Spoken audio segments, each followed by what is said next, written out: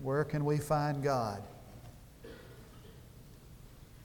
In the second chapter of Luke, the familiar story, beginning at verse 22, a part of the story maybe that is not as often read at Christmas. And when the days for their purification, according to the law of Moses, were completed, they brought him up to Jerusalem to present him to the Lord, as it is written in the law of the Lord, every firstborn male that opens the womb shall be called holy to the Lord, and to offer a sacrifice according to what was said in the law of the Lord, a pair of turtle doves or 2 young pigeons.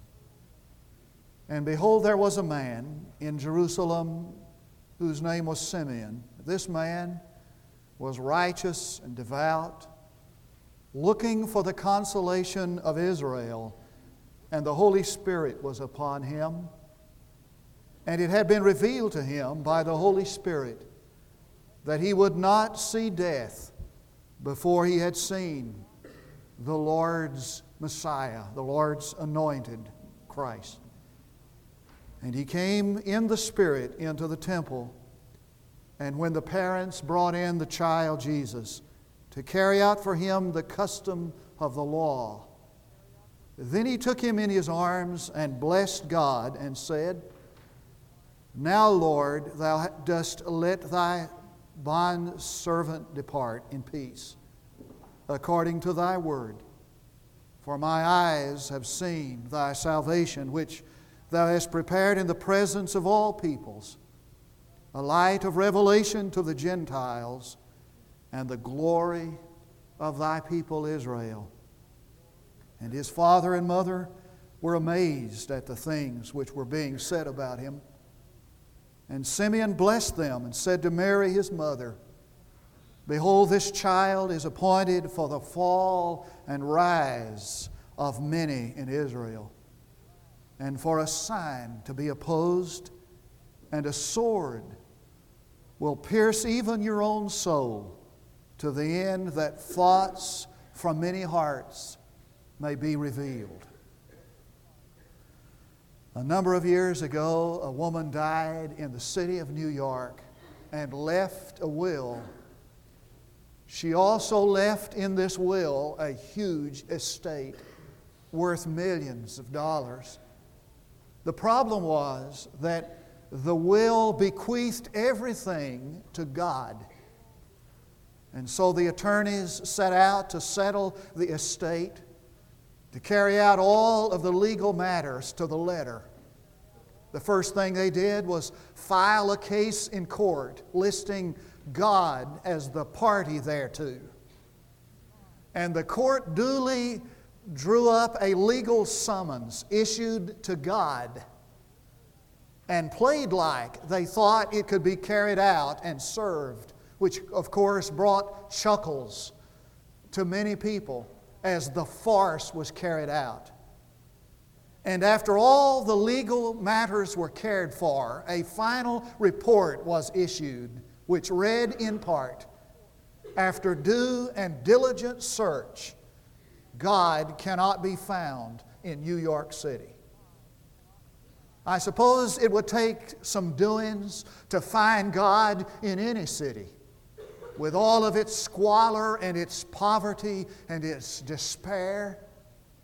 It was true in Jerusalem, a city of bustling commerce and trade, a city where many religions of the world gathered together to talk to one another, a city that was under the rule of a Roman army and a Roman government, which brought all kinds of problems in itself. But there was a man there looking for God. He'd been looking for Him all of his life, and time was getting short because now he was old with years. Imagine the excitement when his eyes first beheld the Lord, and he rushed up to the child's father and mother who had brought him there for dedication and asked permission to hold him And in His arms He held God Himself and prayed this strange prayer.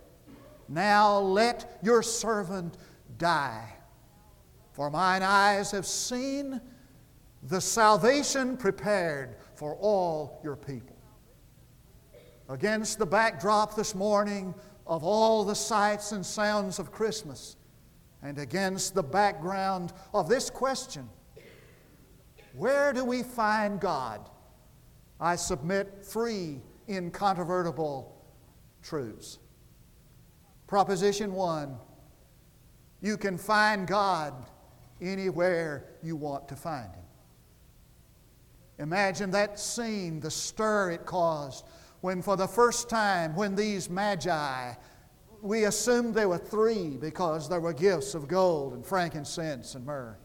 When these astrologers, these stargazers appeared at Caesar's palace and knocked on his gate, I imagine a scene something like this. A servant comes down and they say, we've traveled for months in search of God. Following His star, we have come to see the King. And the servant goes in to the inner chamber and knocks on Herod's door and says something like this, pardon me, sir, I hate to interrupt you, but there's some men downstairs having gifts for the king. And when he said gifts, Caesar kind of perked up and he said, well, send them in. I'll give them a few minutes. No, sir, I'm afraid you don't understand. They want to see the real one. They want to see the Kurios, the Messiah, the Kurios. Well, fool, don't you know my name is Kaiser Hekurios, Caesar the Lord? Oh, no, sir, I beg your pardon. I'm sorry, but I think they want to see the Lord of Lords. And they've said they want nothing more, and they'll settle for nothing less. I tell you, you can find Him anywhere you want to find Him. And how badly you want to find Him is usually determined by how deep your sense of need for Him is. A little girl was asked, how do you like your new baby brother? She said, well, I like him fine, but there are a lot of things we needed a lot worse. Whether you know it or not, there is nothing you need worse than him. Now, who could have ever blamed this man for giving up? For how long do you wait for God? This man had waited for God for a lifetime, and there really wasn't much evidence of God anywhere. Those were crude and cruel days, and human flesh was cheap. Poverty and slavery was entrenched. 2 out of every 3 people alive when Jesus was born were slaves. Religion was empty. Immorality was full. Long lay the world in sin and error pining. Wasn't much evidence of God there. You wouldn't have blamed this man if he had given up, but he didn't give up. And the difference between the biblical man and the other man is that the biblical man never gives up. I repeat, you can find God anywhere if you want to find Him badly enough. Take, for example, Iriana Ratushinskaya, the Soviet poet and dissident. She grew up in atheism in Soviet Union, and she was told all her life there is no God. She didn't know any different. She had no missionary, no tract, no Sunday school teacher to ever tell her different.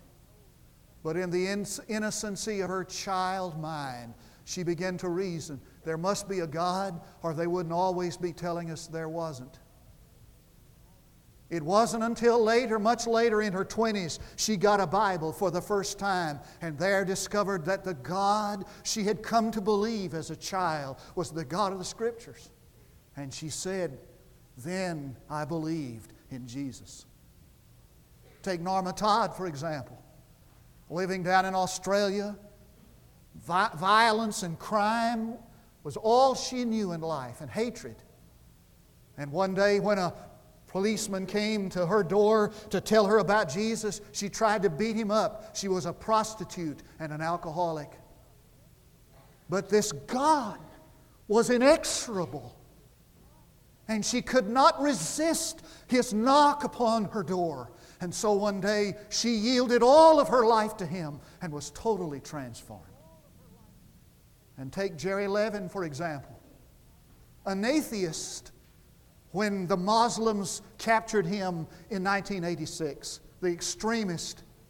Maybe he really wasn't an atheist. Maybe he was an agnostic who said, I didn't really know if you could know for sure if there was a God or not.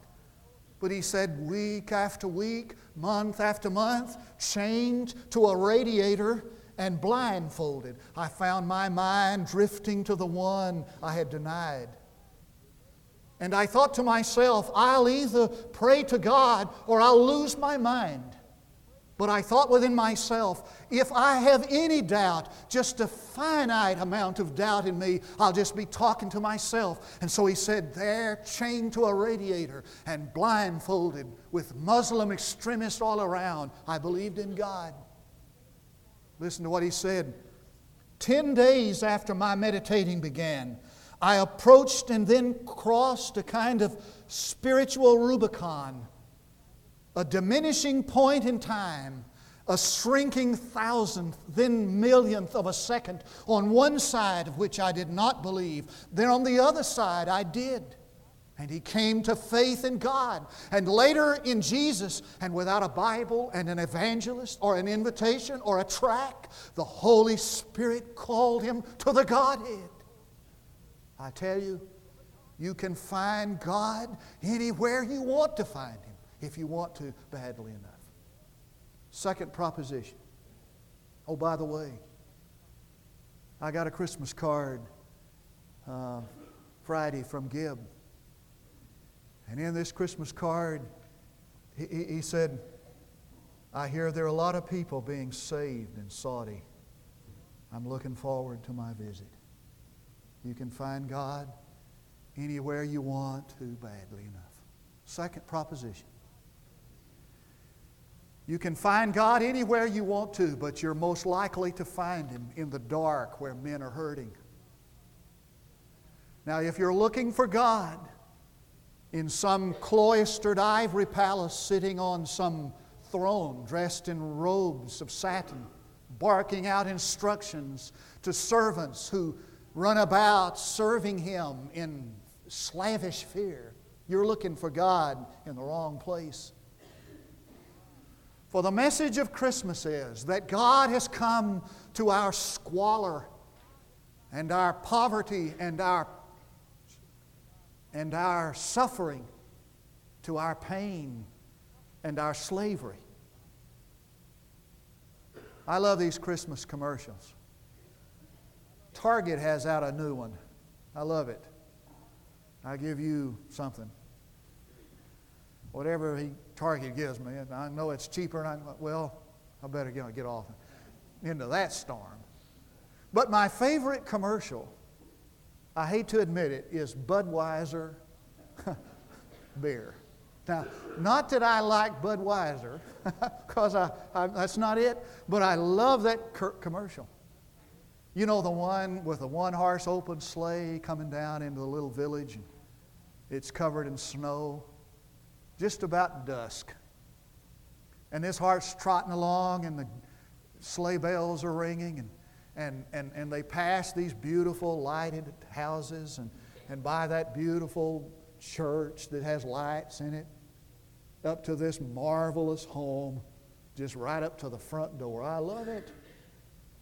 I guess the reason I like it is because I wish that was the way it was. I wish that for every man and woman and child this year. But the reality is that's not the way it is. Reality is that there are people homeless today and hungry. Reality is that there are more people on earth today who are hungry than there are who are full. And reality is that there are people who are caught in the bondage of of despair and will never get out. Reality is not beautiful lights and homes and churches. I picked up a newspaper this past week and I saw this headline. It said, "No Christmas in Bethlehem this year." And I read the article, and the article, of course, was about the fact that because of the problems on the West Bank, there are no tourists in Bethlehem for the celebration. Only vacant lots and taxis with nobody in them, it said. And then it went on to describe in this article how poverty was rampant in the little town of Bethlehem. And if the tourists aren't able to get back there, the whole town may go under. No Christmas in Bethlehem. I tell you, you can't keep God out of Bethlehem. That's the very place He wants to be, where there are guns and men and war and hunger.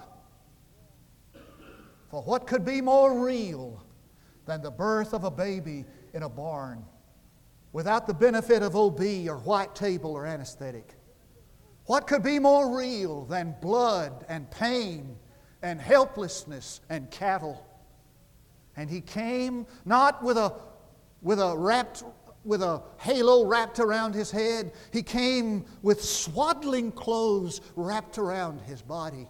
And what could be more real than spit and curses and nails and splinters and a cross? Martin Luther was correct when he said, "We have too many lights in our windows and too many lights in our stores and in our homes. For God is most likely found where men are lost in the dark." And so God has come to tell us in flesh, I'm willing to come to this fouled up world and assume your temptation and your pain. If you're looking for God, you can find Him anywhere, but you're most likely to find Him there. One last proposition.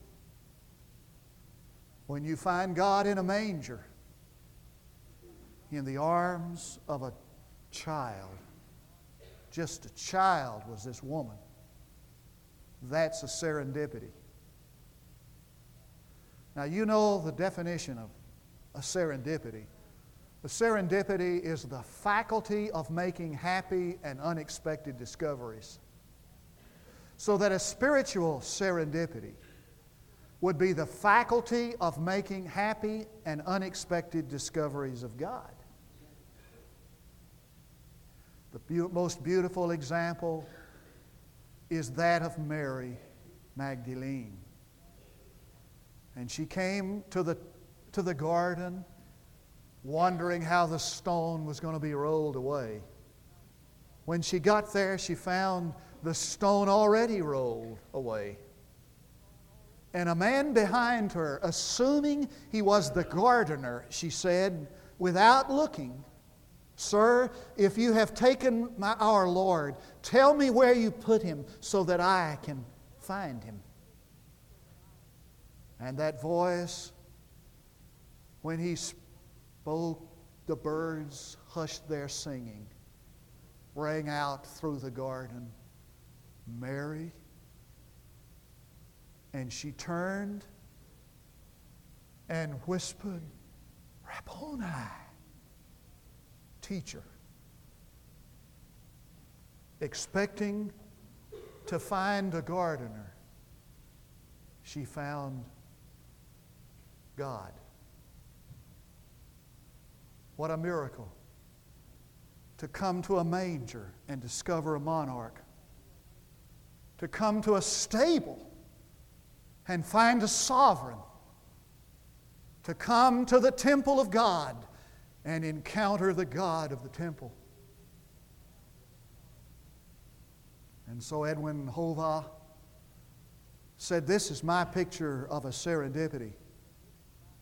I watched as a caterpillar died, shriveled up and begin to develop a cocoon around him. I watched as the caterpillar died, and then I saw the butterfly live. What a serendipity. He thought he was dying, and he was being born. What a serendipity. This man Simeon thought, it's time to die, and he discovered Him who gives eternal life. In Shanghai, they came first for the professors and the businessmen, the Red Guard. Some of them as young as 15 years of age.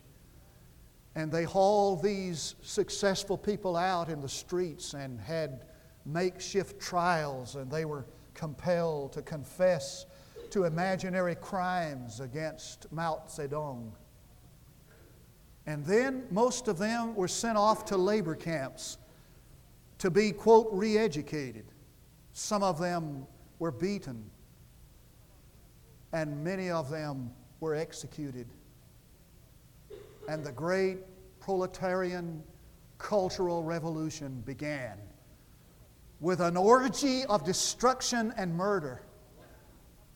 And Mao Zedong's goal was to erase 6,000 years of Chinese thought, law, culture, manners, history.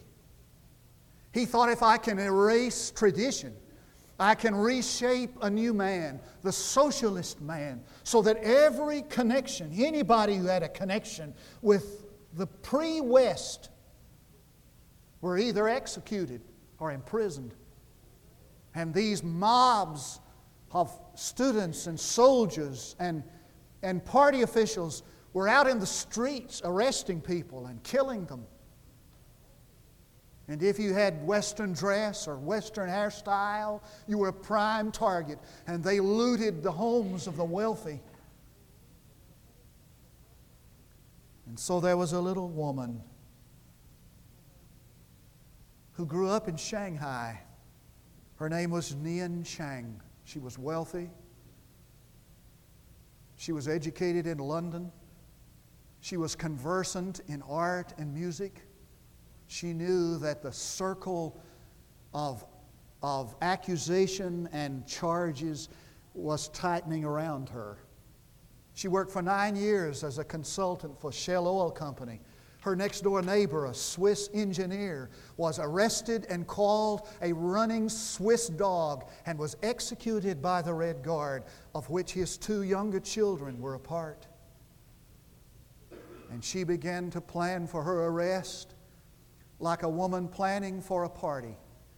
She packed all her precious heirlooms in a box. She took care of her servants, and the times that her house was looted began to increase, and these Red Guard would come in and they'd break her fine porcelain and destroy her priceless art. They wrecked her house in search of imaginary guns and gold for the counter-revolution. Finally, on September the 27th, 1966, Nian Chang was brought before a tribunal as an imperialist spy.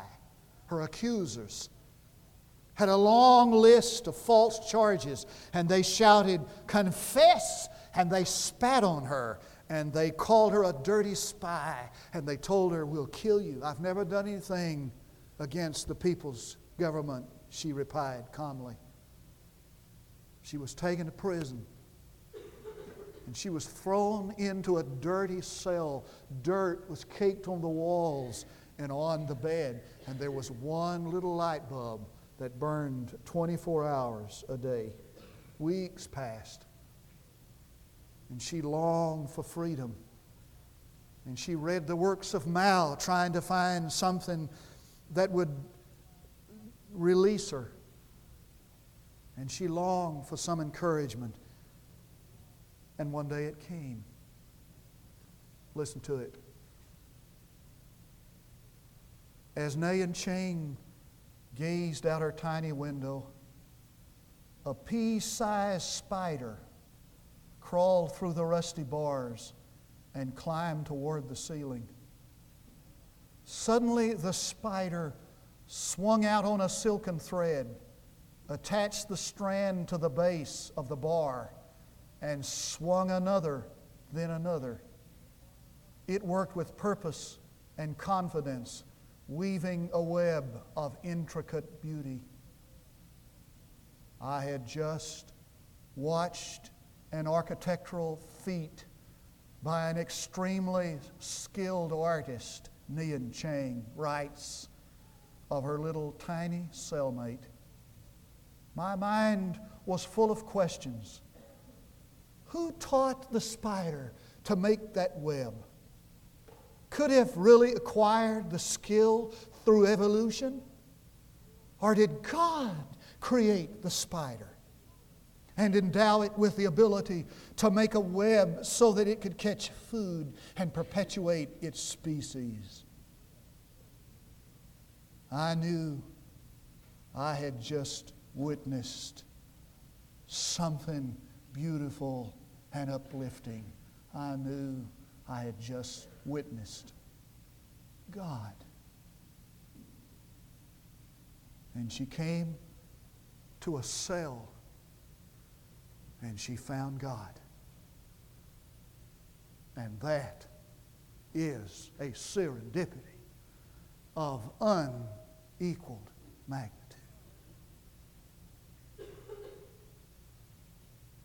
Oh, come, all ye faithful,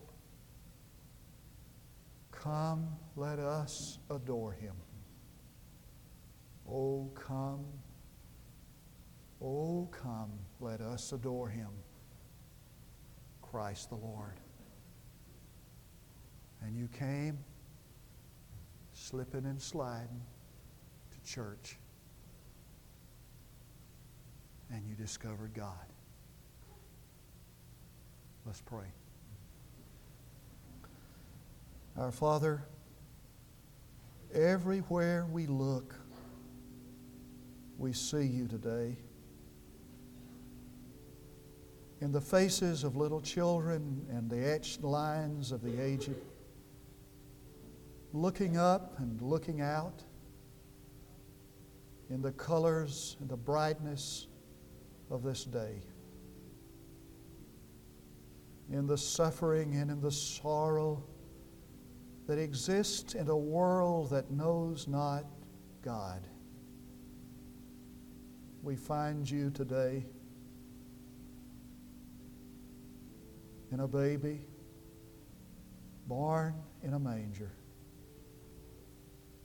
And we hear You saying in His way, come and follow Me to God. And I pray this morning that there will be in this place experiences of renewal and rebirth that will make us all aware that God is here and God remains. For I pray in His Son's name and for His sake. In a moment, look here, in a moment we'll have our invitation, inviting you to come. Invite you to come this morning to Jesus Christ, Savior and Lord. You can find Him here if your need is great enough and you're aware of it. Finding Him, you find life. You find God. Maybe you need to come today to place your life in fellowship with God's people, or to rededicate yourself to the cause of Christ to which you have been called. While we stand to sing, we invite you to come.